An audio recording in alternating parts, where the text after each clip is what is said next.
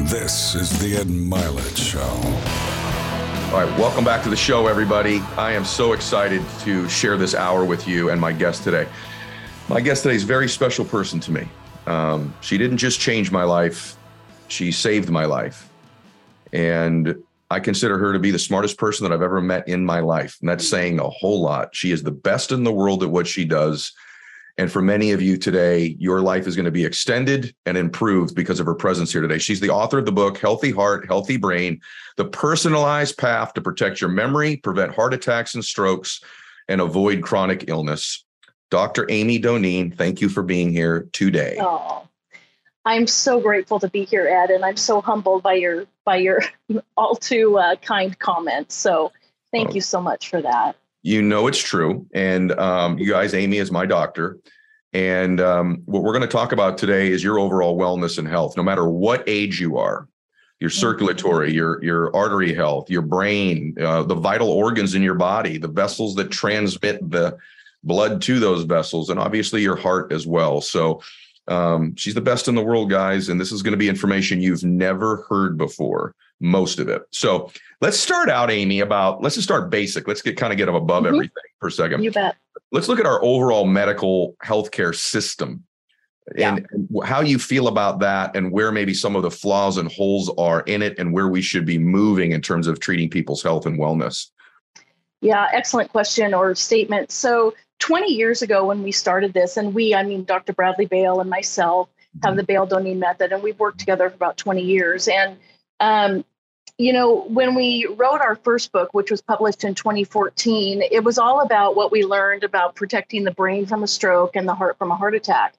And what we've learned since then is that the same information that we had been advocating for, learning about, and delivering in the clinical setting was the biggest value, Ed, is really about long-term health and wellness. And that is the avoidance of chronic disease like dementia, kidney disease, peripheral vascular disease, erectile dysfunction, vision. And so when you look at the current healthcare system, you think, well, that'll protect me from those. I mean, it must, right? But sadly, our current healthcare system, which hasn't changed in 20 years, which I'm embarrassed to say, but it's true, is still a sick care model, meaning if we have a problem, it picks us up after the fact. And if we have a heart attack, we'll get treated. If we have a stroke, we get treated. By the time we're older and we get something like dementia, well, it's considered sort of inevitable. And there's these diseases of aging that are somehow sadly accepted in this medical system, but they don't have to be.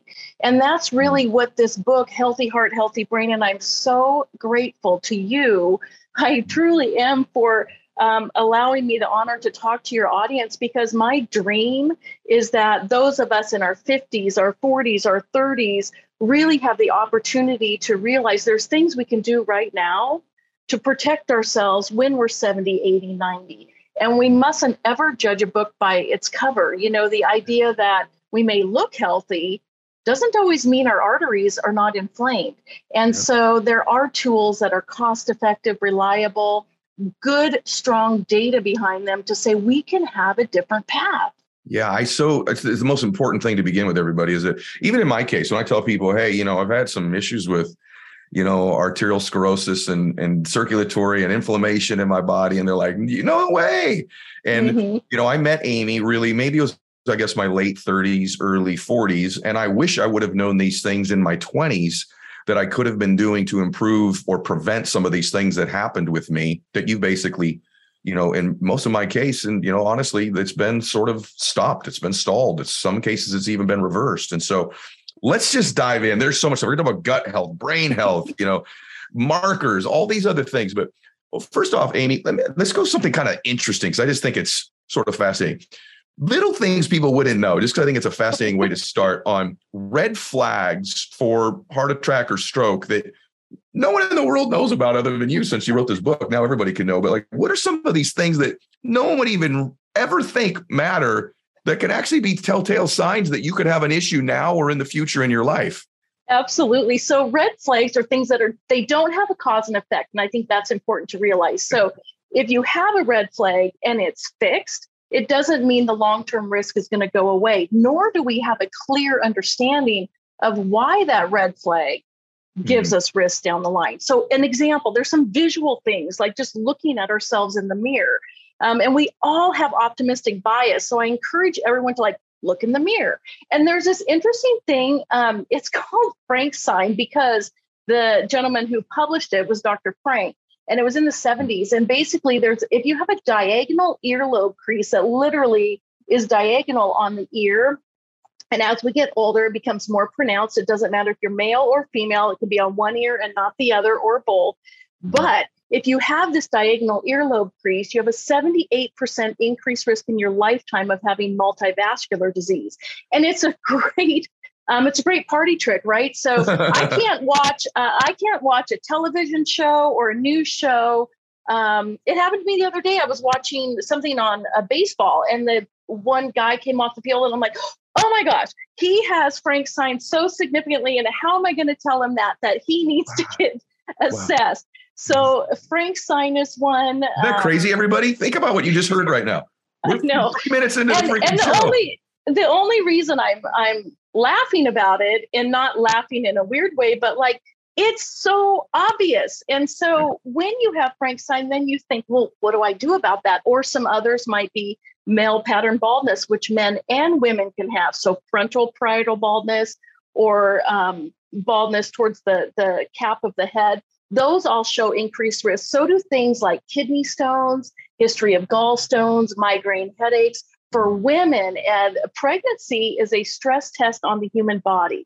So pregnancy opens this wonderful opportunity to give us clues on what we might have the opportunity to prevent down the line. So women that deal with things like preeclampsia during pregnancy, gestational diabetes, women as we move in through our life cycle of menopause and perimenopause, our good cholesterol starts to fall and our bad cholesterol starts to rise. And we have all these opportunities throughout our lifetime to say, hey, what about my health? And still, sadly, the healthcare system doesn't really pick us up throughout our life journey. So red flags are a wonderful tool to just say, wow, I think I better go get checked out. I mean, it's no one's fault if you have an earlobe crease. You didn't do that. You can't go stand on your head and eat cabbage for the rest of your life and make it go away. Nor can you have plastic surgery and say, well, now I don't have that, so it's better. No, it just says, I'm going to get checked out. And so what about fat deposits on your eyes? What about that? Yes, absolutely. So those are called xanthomas. So you can get little fat deposits on the areas where the skin is thin, like on the eyes, sometimes on the tendons, and they're called xanthomas, and they give us a clue that individual may have a very dramatic lipid abnormality, even something so genetic, we call it familial hypercholesterolemia. And we advocate with our dental colleagues to look at this, because if it happens at a young age and you see someone with this, asking a simple question of, have you ever had your cholesterol checked? And a lot of times, until someone has a problem, that's not even checked until we're 50. Right. And you guys, so we're already this quick into it. You're like, oh my gosh, you're going to be sharing this with everybody. I'm telling you, because not only are we going to go through some of the markers and things that you should be monitoring at every single age for protection of your brain, your heart, all your vital organs. Also, frankly, guys, my energy level changed when I got all of these things. Not all of them fixed, but when I got some of them dealt with. So we're going to cover all of that. The cool thing about Amy, guys, because you do have the best in the world here, is that you're also going to get solutions midway through and towards the end as well. So it's not just like, here's markers, here's things. There'll be things that you can do. You're going to want to show those people older than you and younger than you. So let's go to some stuff that I know you always check with me that seem to be really important to you. And I want to understand why. So we're going to move all over the place today, but why does blood pressure matter so much? Why are you so obsessed with my blood pressure? Number one. And what is good blood pressure? Because you go to a normal doctor, like, you're 135/80, you're pretty much fine, or whatever it is, right? I've always been shocked by the number you want to see from me. And when I go to get a generic medical check, they're like, yeah, you're fine. And so why does blood pressure matter? What is good? What is bad? And what can we do about it?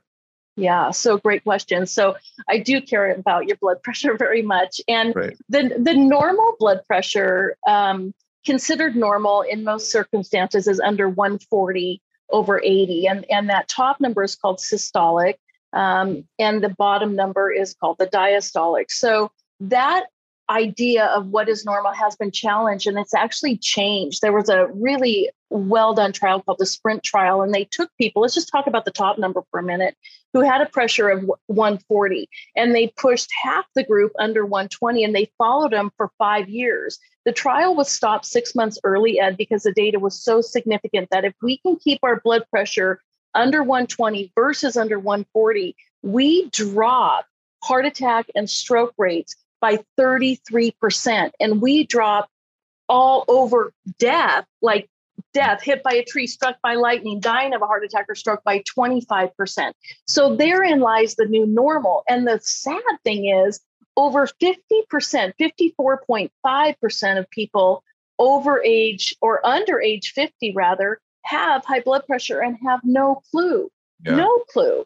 And so the other thing that you said on blood pressure that I think is so important for us to realize, for those of us I'm 52, going to be 53 soon, for those individuals who are in their 30s, 40s, 50s, and 60s, is that at age 53, if our blood pressure is over 120/80, we have a significant increased risk by the time we're 70 of having lower brain volumes and also increased risk of dementia. So I believe knowledge is the best weapon we have. So getting educated and understanding how important it is to check our blood pressure. And one of the things that I advocate for is have a blood pressure cup in your house. I don't care if the kids ruin it, they're cheap, go buy a new one. You want to remove the fear of checking your blood pressure, because the idea of people saying, well, I have white coat hypertension, I get nervous when I come to see you, and that's why I have high blood pressure. Yeah. The reality is if you have it in an office,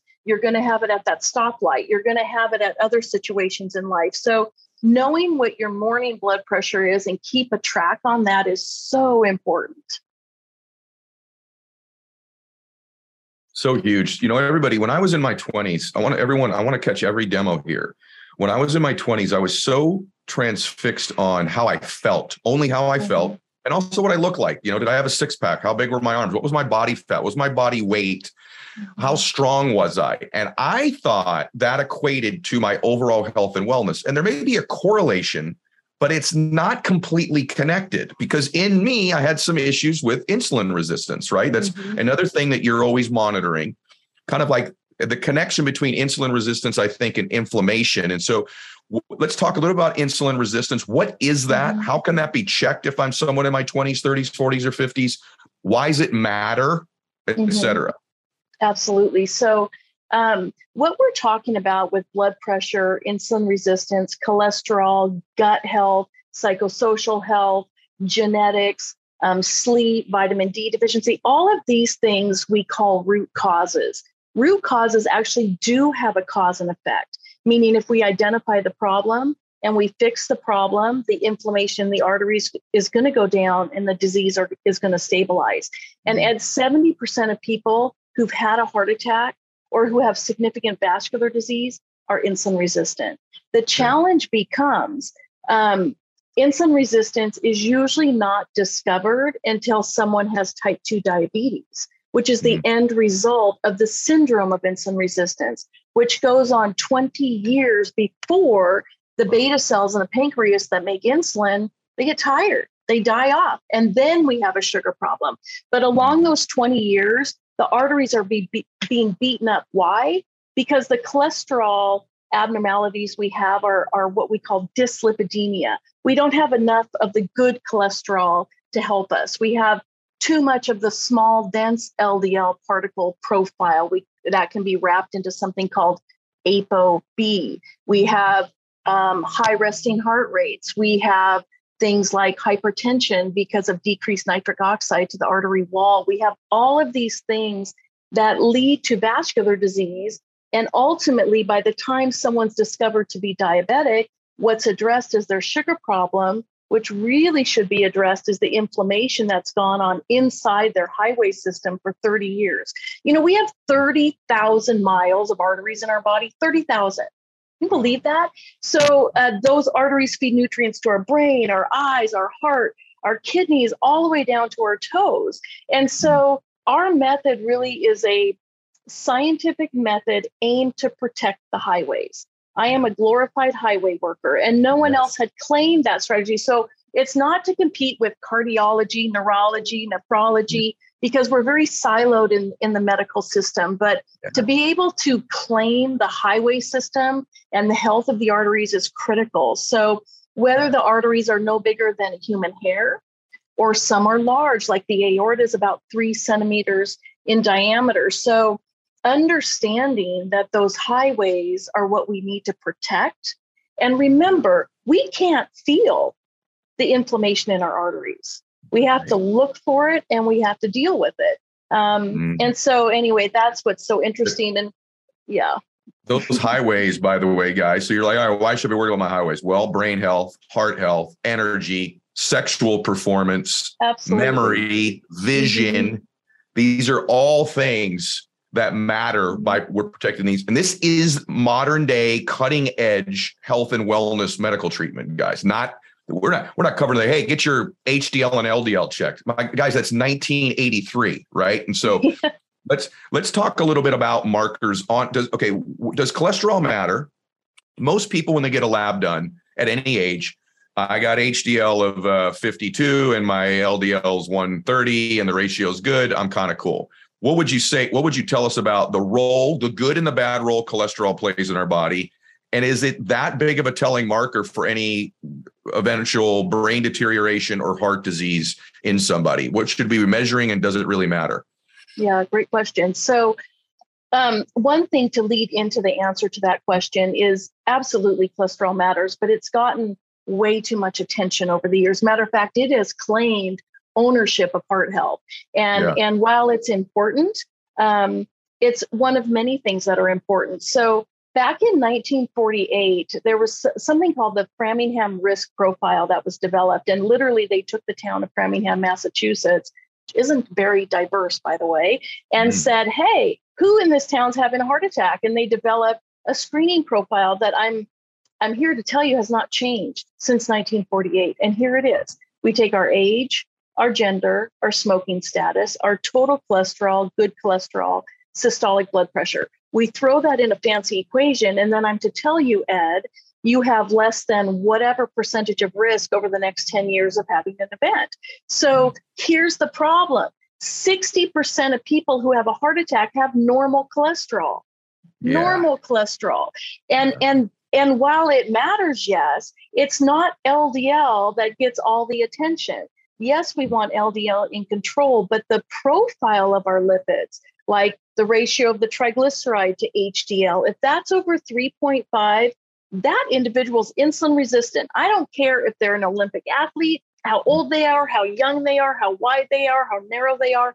Doesn't matter. They are on the path towards diabetes, and those arteries are being beaten up.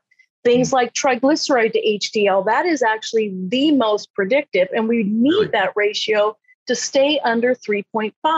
If it jumps up above 3.5, we aim the risk of oxidation of those lipids within the artery wall. 99% of plaque grows in the artery wall. That's why we don't feel it.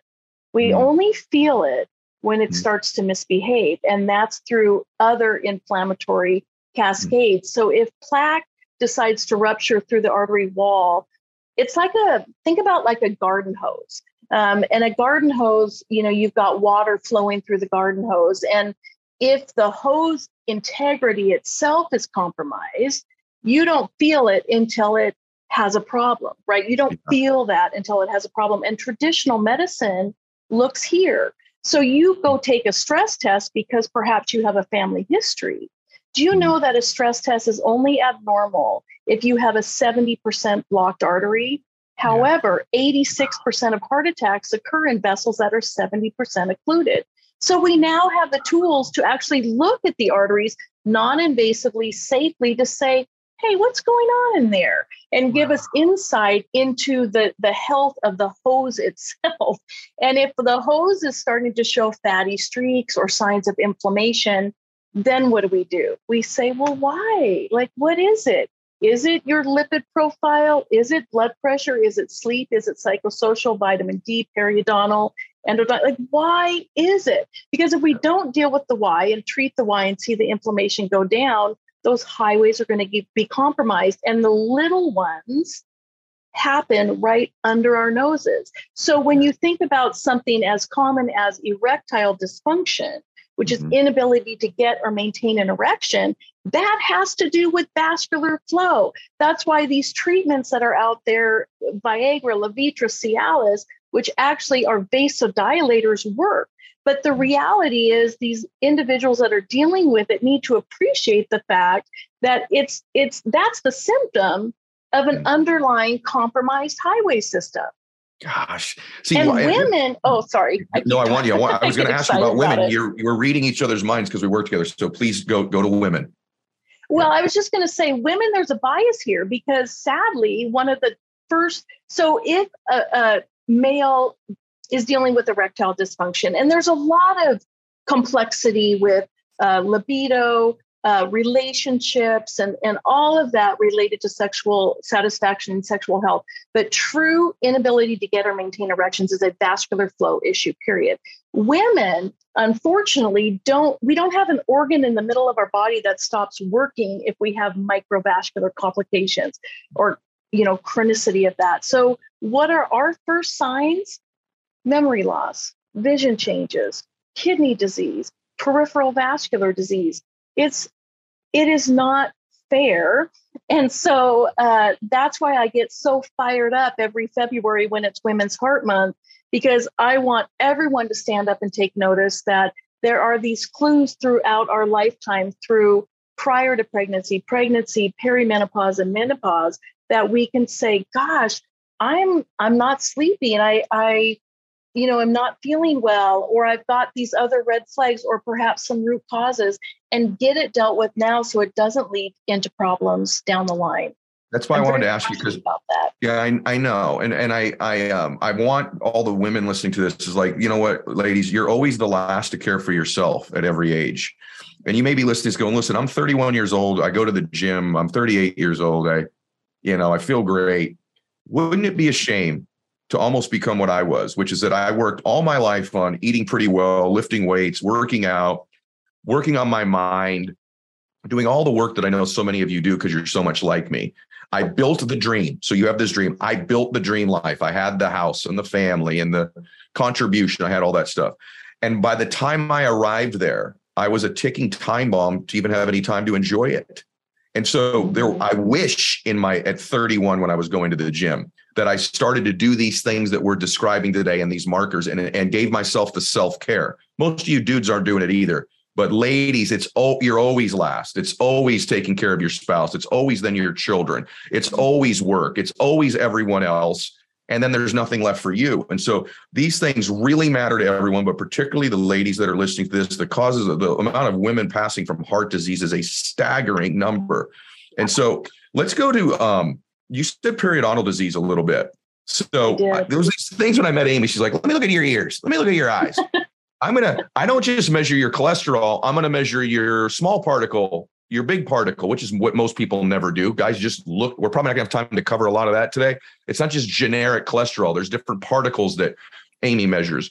But then there was this issue with my gums and the correlation there that I was also not in good shape with. I had pretty teeth and I think pretty good breath and all of that stuff. And I went to a dentist somewhat regularly.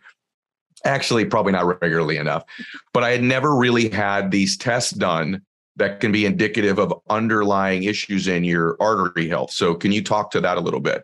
Oh, I absolutely will. I'm going to circle back to women really quick, and then I'll go to periodontal disease. So what you said, Ed, is so important when you talked about women, because when there was a study by a woman named Dr. McSweeney, and she took women who were in the hospital with a heart attack, and she said, what do you feel like now? And what did you feel like a month ago?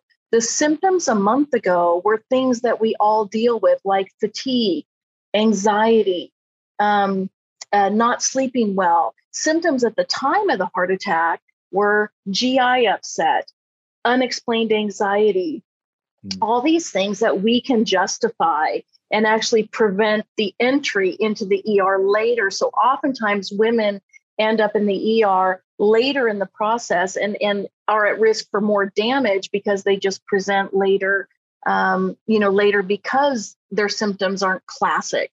With that being said, unfortunately, when you think about stroke, and in our book, I talk about these women, Nikki, Camille, Julie, who all in their 30s had strokes and heart attacks.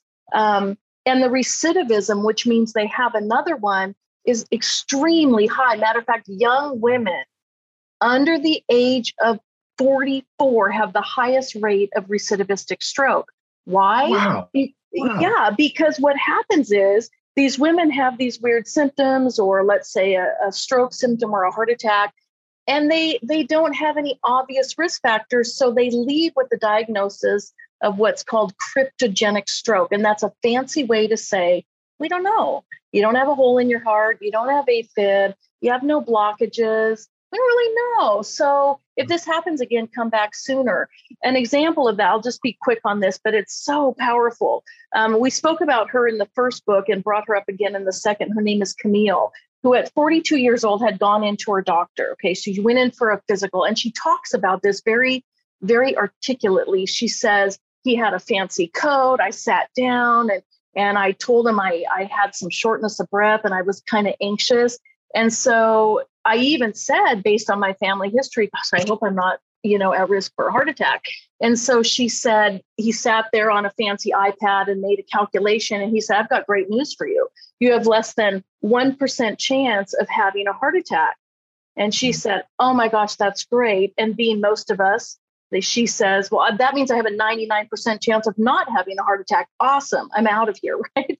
So he did say to her, you need to lose weight. And she thought to herself, I've been trying my whole life. Like, thank you for telling me the obvious. And so, so she leaves and she goes to work. And now the shortness of breath and anxiety is leading to chest discomfort. And she literally says to herself, I just left the doctor's office. I can't be having a heart attack. Oh my God. Like, this is weird. And so finally, she gets to the ER. They leave her in the ER for like way too long. And then they measure what they do, enzymes and EKG, and they say, oh my gosh, you're having a heart attack. To the cath lab she goes, she wakes up and they say, Camille, next time this happens, you better get here sooner. Oh my God. That was the advice. And that's when I met Camille when she was 42. Now it's been over a decade since she's had her heart attack, and she's great. And there's other people in the book, Nikki, Julie, who had 2 heart attacks at the age of 37 and was told she had pneumonia, and she didn't even have anyway, my point is women are under-recognized and the recidivism rates are terrible. So then going to the other root causes that you mentioned, periodontal disease, absolutely. In 2012, the American Heart Association and the American Association of Periodontology, which is the focus of the gum health, said what goes on here is associated with here, but they failed to state causality. And if you don't state causality, it gives you permission for apathy, right? In the medical world. So why was that true? Because the diagnostics of periodontal disease don't include the pathogens. So they include things like bleeding gums or pocket depths of a certain millimeter, et cetera, et cetera. But what we did in 2017 is published a paper to say, well, we're seeing it clinically. Like, what is this? And so with the help of colleagues like Dr. Tom Neighbors and others, Dr. Bradley Bale and I published a paper that looked at the bacteria that cause periodontal disease.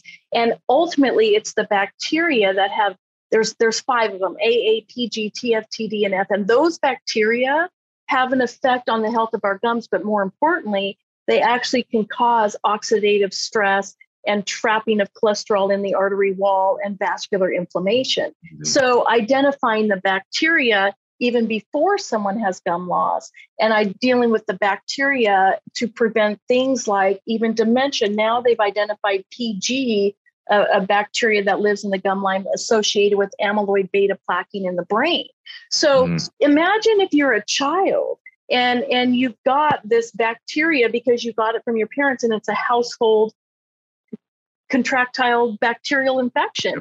And a child is dealing with that their whole life. And then you bring on life like COVID for kids who have had more screen time than ever before, obesity rates going up, type 2 diabetes rocketing in a younger generation.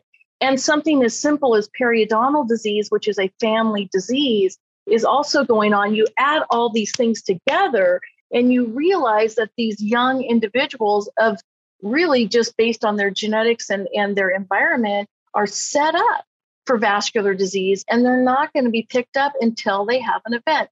Every single person in our book that's had an event, they were, as I said earlier, they're shocked and they were missed. And that's the one thing on children. So guys, in about 3 minutes, we're going to transition a little bit into some solutions, supplements, and some different things. But I want to stay on the kid part of it for a second.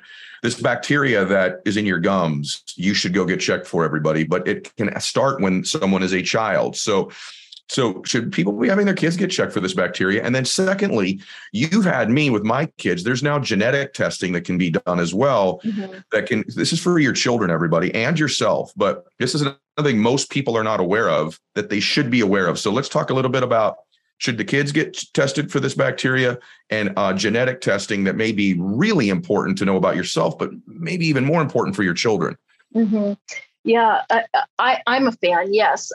I think that the best prevention starts at a younger age, right? In Chinese philosophy and medicine, there's a saying that says the best medical provider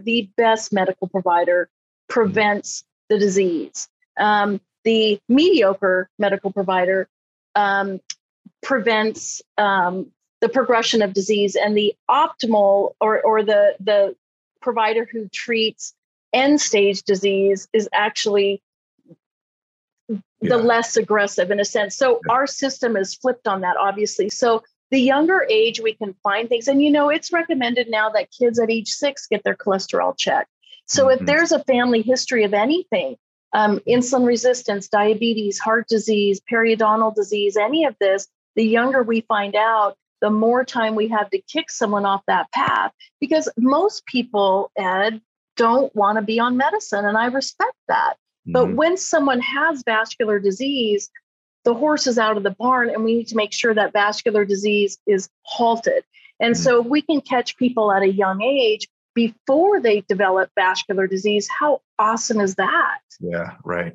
What about the genetic testing? Should people have that done for their children?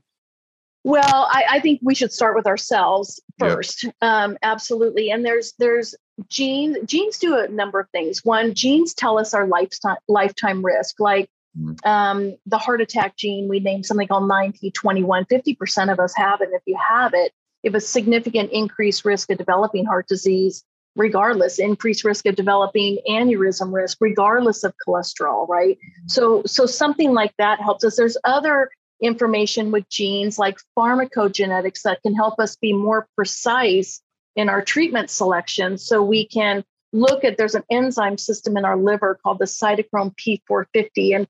And it basically, it's a guidebook to say, if you're a slow metabolizer through a certain pathway, why would we use a med when there's lots of other options that you would tolerate better? So pharmacogenetics is one. And then the other is even on lifestyle. So like you go to the bookstore and you say, oh my gosh, I have heart disease in my family. I need to be healthy. And you open one book and it says, you should do keto. You open another book and it says, nope, you should eat nothing with a face or a mother, right? Or another book, you go through these things. And when you read them in isolation, they all have value. They absolutely do.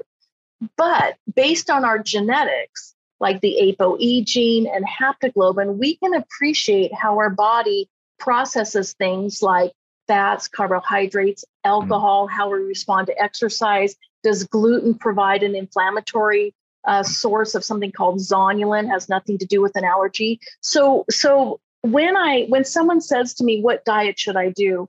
I say, I don't know. Let's check your genes, because I want to be very specific in what I'm going to recommend.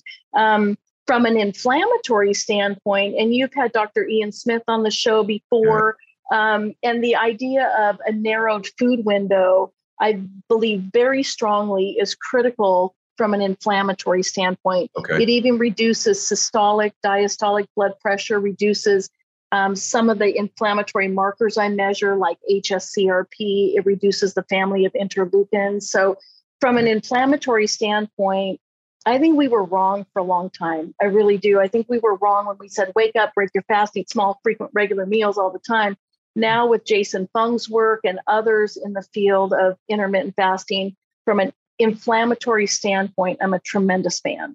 See, that's so fascinating. You and I were talking about this morning as well when we were going through some of my stuff, and there that is sort of the consensus, guys, on my show. So whether it was Dr. Ian Smith or David Sinclair, who's the anti-aging sort of guru out of Harvard, and now the person that I trust the most on the planet, shorter feeding windows, if you want to call it intermittent fasting, or reduced feeding windows, seem to have almost a consensus now, at least as it regards inflammation. And so that was my question, was about intermittent fasting.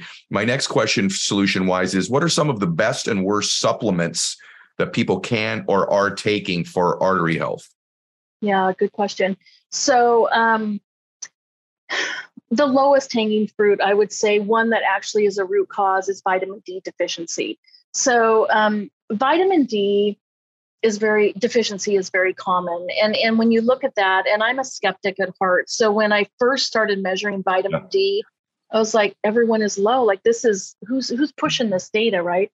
But the guidelines for the FDA were originally designed to prevent rickets. So we're well past that now in this day and age. So when we look at vitamin D deficiency, why does it matter? It matters because low vitamin D levels, really when they start to chunk down under 35, 30, what we see is an increase in something called asymmetrical dimethylarginine, and it reduces nitric oxide to the artery wall and can actually create oxidation and cholesterol trapping within the artery wall itself. So it gets my attention.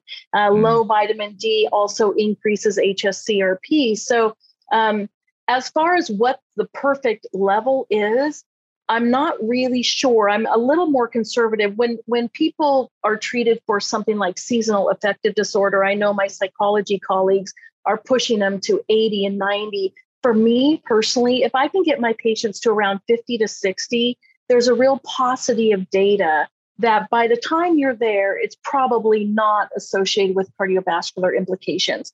So with a bias, I usually like to see people around 50 to 60 just because the data wanes at that point to say that it's a risk factor. What about like fish oil, things like that? Yeah, so fish oil, depending on someone's ApoE genotype, depending on their lipid profile, I'm a huge fan of omega-3, which is a combination of EPA and DHA. So I do measure omega-3 levels. And if someone is low, I want to get them at a therapeutic level. Absolutely, because we know omega-3 has anti-inflammatory qualities. There's been a couple studies that have challenged that hypothesis, but they're now looking at them. Actually, it was published about 2 days ago that showed that it might have been the placebo arm or the treatment arm that actually allowed some skewing of the data, which is always something intuitively that you think, really, this doesn't match. But anyway, yes, I'm a huge fan of omega-3. And if someone's an ApoE4 that doesn't process fat very well, I keep them at lower doses, like at 1 gram. If someone has a high triglyceride level, we use it at higher levels. So vitamin D, omega-3, antioxidants like vitamin C is extremry powerful. Things like vitamin K2 from an insulin resistance standpoint. Berberine is a great anti-diabetic agent and weight loss agent. So there are lots of supplements that I use proactively, and some that I shy away from because they really, while it sounds great on paper, may not have the cardiovascular impact or may interact with other things that I'm using. So I really just like to know what someone's on and look at the data. Okay, so that's great. So what about this? Is there anything someone's doing lifestyle-wise that you definitively know is pushing them further towards a lack of brain health, a lack of heart health, any artery issues? Is there something definitive lifestyle-wise? If you're doing this, you're doing something you shouldn't be doing. Yeah, good question. So when we use the word lifestyle, often we think diet and exercise. That's it. End of story. Right. But one that's not talked about enough is psychosocial health. So if we use, and I know in your work, Ed, you've been so proactive on this, and I'm so respectful of the work you do on this, positivity and optimism. But if we use, in my world, the definition of to be in an environment for which we perceive a lack of control, that sense of lack of control is unifying because everybody is different. If you told someone unlike you to get on a stage in front of thousands of individuals, it may cause them anxiety. For you, you feel in complete control, right?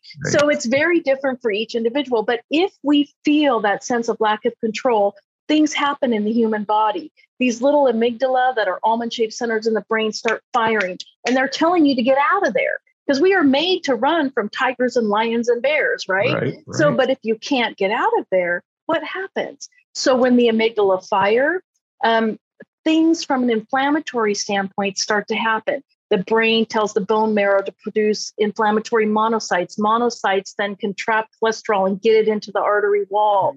And we're kind of off to the races. So then we say, well, if that's true, if I feel, and I can't change it, let's say you're in a job that absolutely causes you a sense of feeling of out of control. You have a bad boss or a coworker that just makes you feel you don't have control over your environment.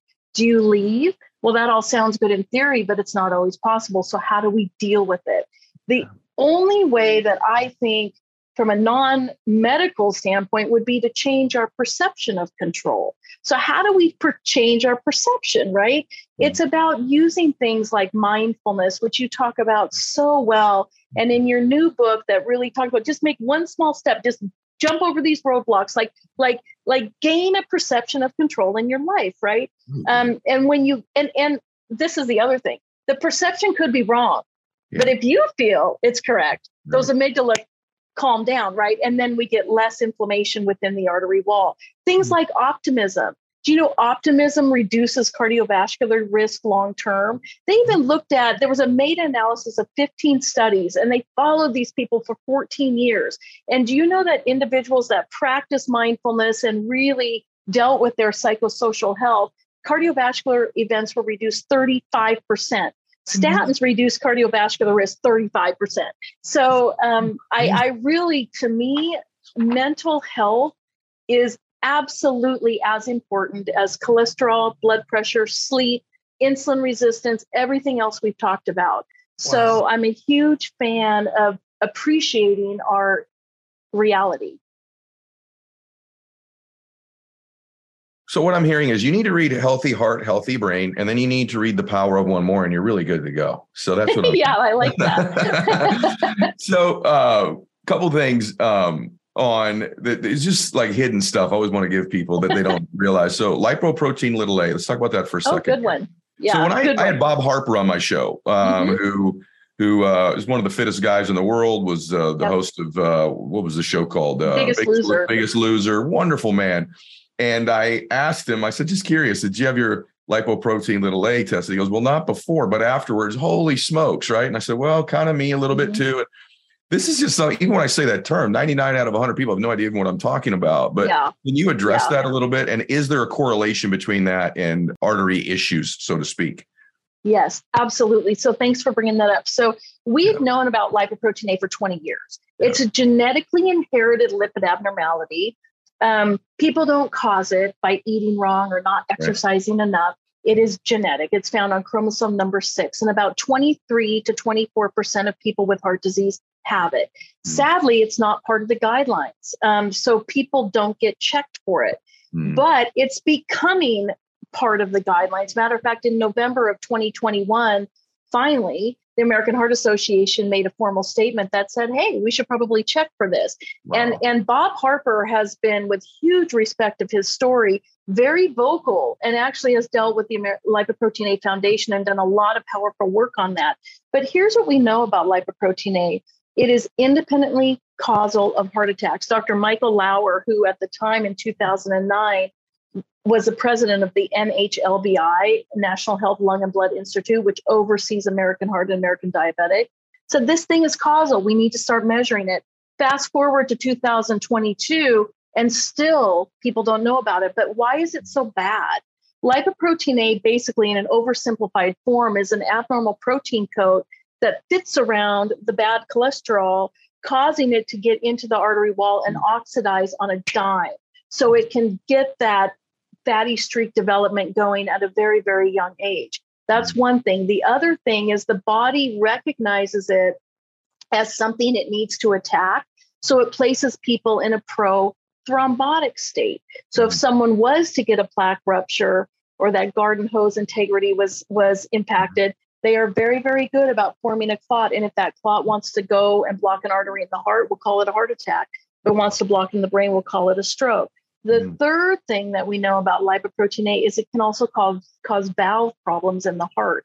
So I think everybody should get checked for lipoprotein A, everybody. And if you have it, there are treatments available right now. Things like vitamin B3, which has been around forever, is effective.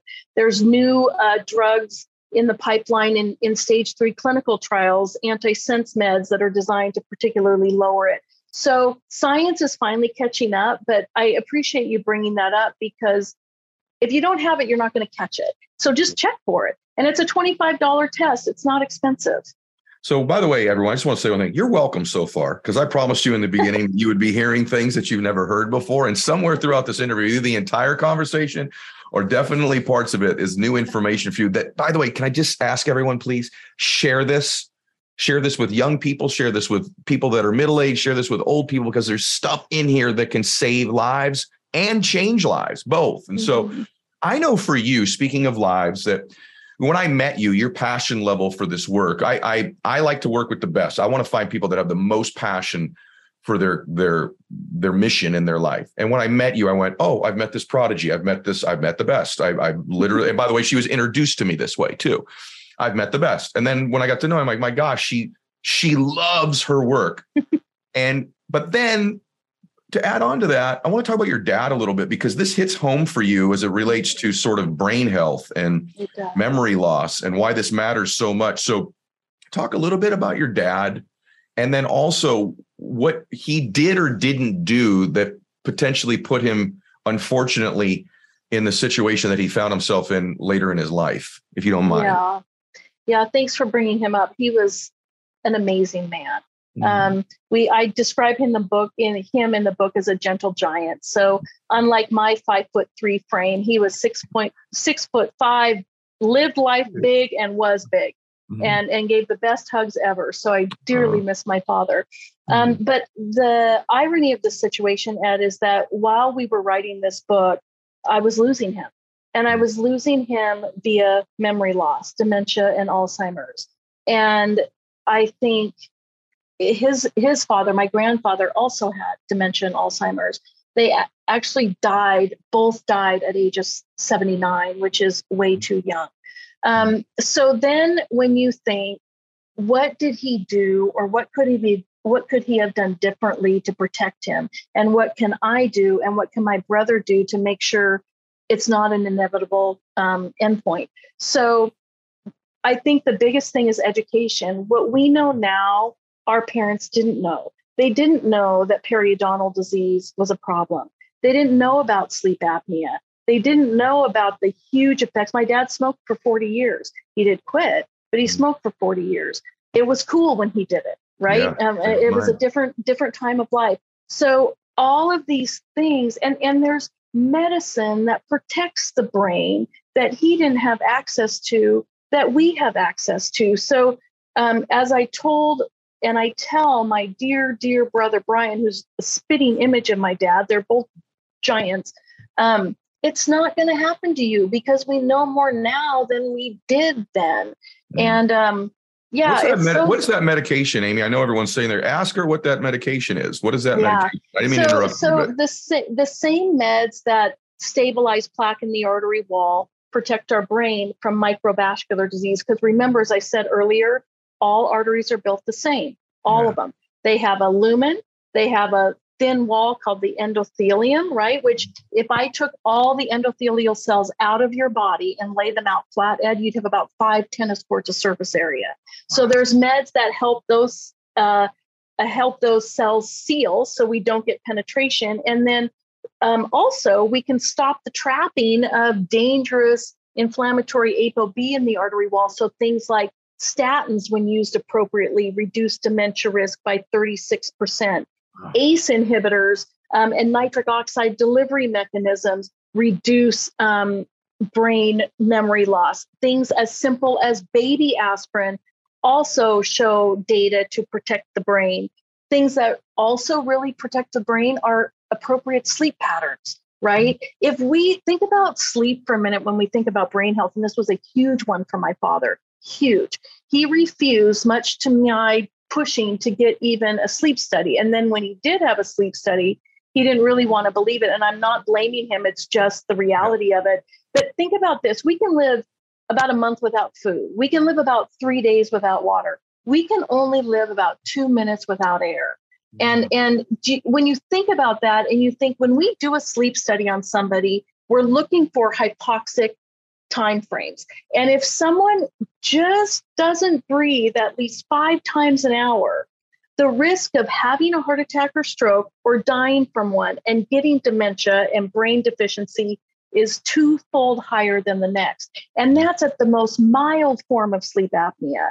Most people, when they get checked, they're tired during the day, they have headaches, they aren't sleeping well. They may have hypoxic episodes 30, 40 times an hour, and they've dealt with this through a lifetime. So the arteries, the hypoxia over the years just beats us up.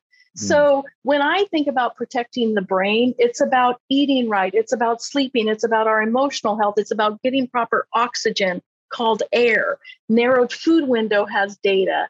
Getting treatment if you have arterial disease, to keep it in the artery wall where it belongs and don't let it misbehave.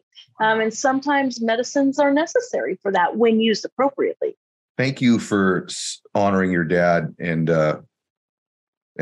using that story to help so many other people. I know a lot of the people listening to this are familiar with me, and just so you know, the kind of the final frontier for me is sleep.